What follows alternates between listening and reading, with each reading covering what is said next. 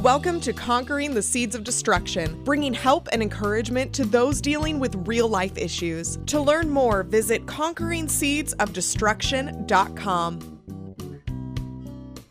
Welcome to Conquering the Seeds of Destruction, and my name is Maureen Y. Smith. Now, within the discussions today, and all the discussions moving forward in this particular chapter, which is chapter 12 in the book, let me say that if children are listening to the program, parental discretion is advised due to the sexual content of the chapter. I know I have mentioned this previously, but I do feel it is important that I share that up front. I do have that listed also at the top of chapter 12 in the book as well. I will be discussing some topics that are very rampant in today's time, and all of them will be discussed in a biblical nature. I will spend some time with this chapter, but I did just want to share up front that parental discretion is advised, even as it is discussed biblically. Now today, I will be discussing the new seed that the enemy can plant into you if you continue to listen to his voice. And that new seed is called the seed of lust. So let's go ahead and define it.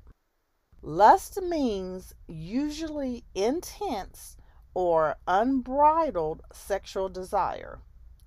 It also means lasciviousness. The scripture reference is one that I have shared many times, but I'm actually going to be sharing it from the Amplified version because I just really believe that it captures the degree of lust.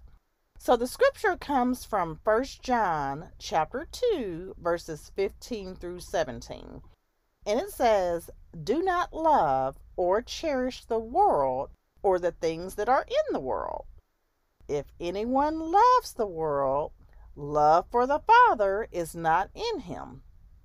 For all that is in the world, the lust of the flesh, craving for sensual gratification, and the lust of the eyes, greedy longings of the mind, and the pride of life, assurance in one's own resources, or in the stability of earthly things. These do not come from the Father, but are from the world itself. And the world passes away and disappears, and with it the forbidden cravings, the passionate desires, the lust of it. But he who does the will of God and carries out his purposes in his life abides or remains forever." And again, that's 1 John chapter 2, verses 15 through 17 in the Amplified version. Now, the seed of lust can be a very hard seed to overcome for some people. So the goal becomes, will you fight the temptations of your flesh, or will you give in to them?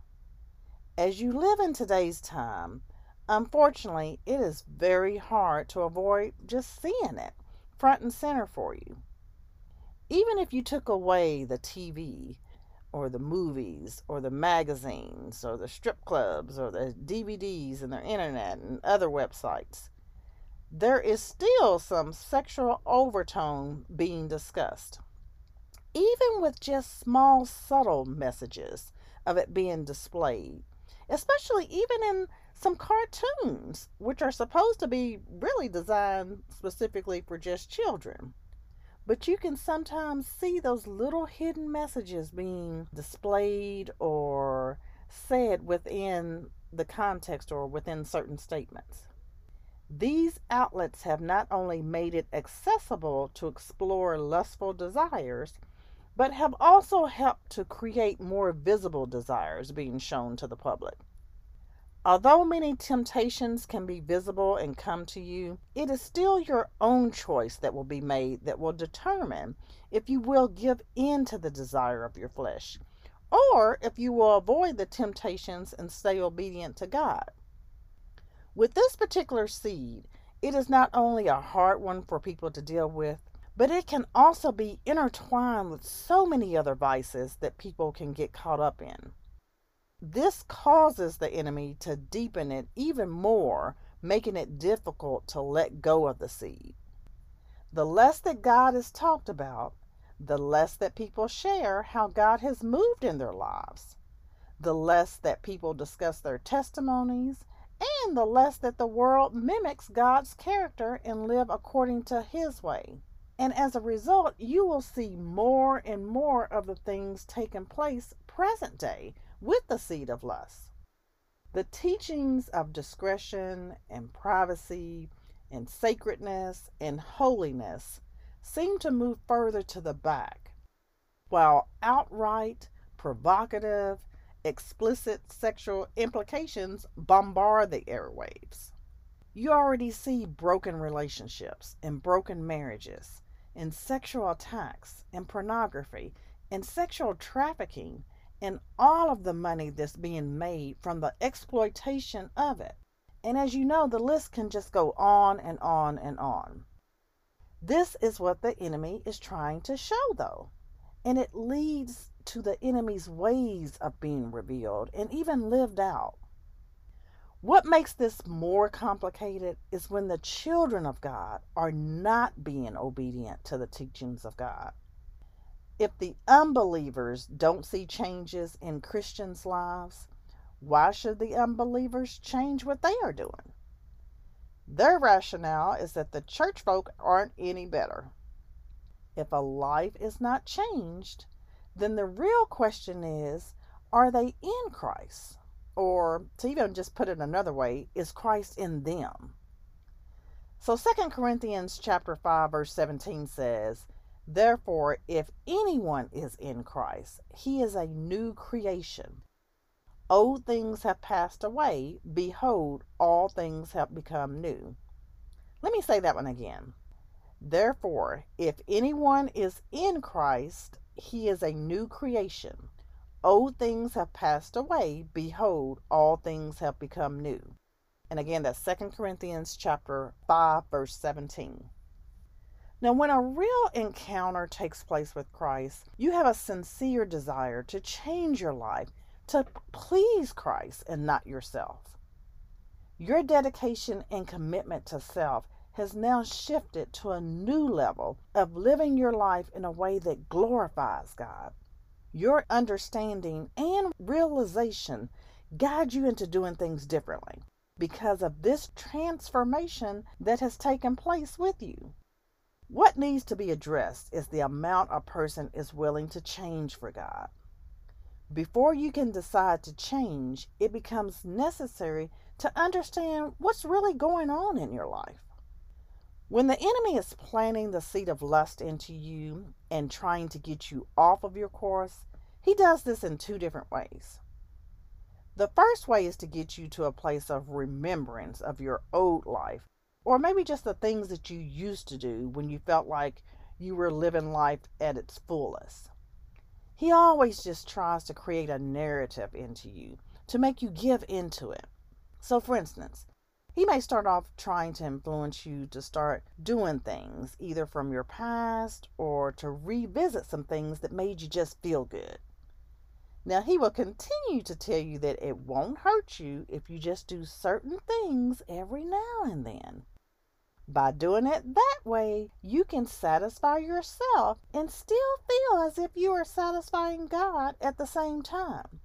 So there will be no harm done on either part, or at least so he tries to tell you.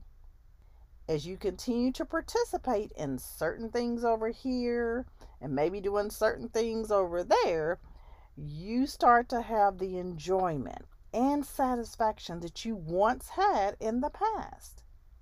But you are obviously forgetting the reasons that you stopped doing those things in the past to begin with.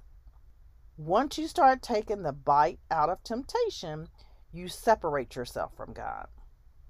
When God is teaching you how to live a life which glorifies Him, there are no negotiations to fulfill worldly self-pleasures. Even if you don't take the first bite, the enemy will keep reminding you either in your mind, or he will show you other people who are participating in the things you used to do so that you can try to be reminded of past habits and past actions. He tries to make you feel that you are missing out on something. Now, what you can't do is to play on both sides of the fence at the same time. It is at this time where you will make a choice to either follow God or to keep following the enemy and indulging into your temptations and desires. Now, the second way that the enemy tries to get you off your course is to cause you to feel guilty about your past and to make you feel worthless. By having the self-pity and maybe even the guilt from your past, you will start to feel as if you don't measure up to the standards of Jesus, and maybe that you just don't even deserve Christ's love. By feeding you with these thoughts, he will continue to manipulate you. And the situations that you may be even thinking about, it may start to cause you to maybe second guess some things. The enemy enjoys when you are in a state of despair or shame. So if you can continue to allow yourself to keep feeling this way, it makes his job even easier as he starts to attack you even more. Then, when you are at rock bottom, he enjoys that because he sees that you are just so vulnerable that you will start to do whatever he places into your mind, even if it is something that is destructive. You just don't want to keep feeling the way that you feel. So he will say whatever he needs to say to you to get you to continue to participate in his narrative. Also, if the enemy decides to bring past family and friends into your life that you used to hang around with to do those things, it makes the situation even better for him because he recognizes that misery loves company. If he has other people to influence you, he doesn't have to worry as much because you are giving in to the temptations easier. And he doesn't have to work as hard because he has other people working for him to help his narratives. Even if some of those people don't influence you, he doesn't mind bringing in someone new to help his cause. Somehow, some way, you have to find a way to turn off the enemy's narrative, especially if it pushes you into a direction of revisiting some past situations that cause you to give in to those things. Although the seed of lust is something physical that all people can experience, people have different levels or degrees of it that they have dealt with. Hopefully and prayerfully, your situation is not too bad and you are basically able to fix the situation before it can get out of hand. Please understand that no matter what you have done in the past, Jesus paid the price for every sin in this world.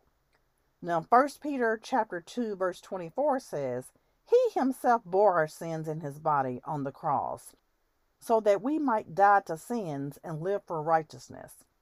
By his wounds you have been healed. And again, that's 1 Peter chapter 2, verses 24. This is the confidence that you shall have and hold on to, and that is that Jesus took on the sins of the world. Jesus paid the price for you no matter what lies the enemy tries to tell you. The enemy doesn't want you to know who you really can become in Christ, because you will be a threat to him and his plans of destruction for your life. That is why he is working so hard to get you to do the things that please your flesh, and more importantly, that please him. He doesn't care how things affect you, and he really doesn't care about you. He's just trying to find a way to entice you so that you will keep giving in to the temptations of your flesh, with the hopes that you can be taken out for good. Now, if you had stopped giving in to sin and you had an encounter with God that caused you to turn away from the temptations of the enemy, continue to ask yourself what had happened to cause you to walk away the first time. What were you feeling? What things did you learn? And what was it that caused you to start trusting in God? Now, on Monday, I will continue to discuss this conversation. So please come back and see how things unfold and what God will do in our lives as we are conquering the seeds of destruction. Take care and stay safe, everyone. Bye-bye. Public author and speaker Maureen Y. Smith brings help and encouragement to deal with real-life issues, giving you permission to live the life of abundance that God wants you to live, allowing peace, joy, and freedom to reign in your life. To book Maureen at your next event or small group, email conqueringseedsofdestruction@gmail.com. And to follow Maureen along in this journey, purchase your discounted copy of Conquering the Seeds of Destruction book and workbook at conqueringseedsofdestruction.com. That's conqueringseedsofdestruction.com.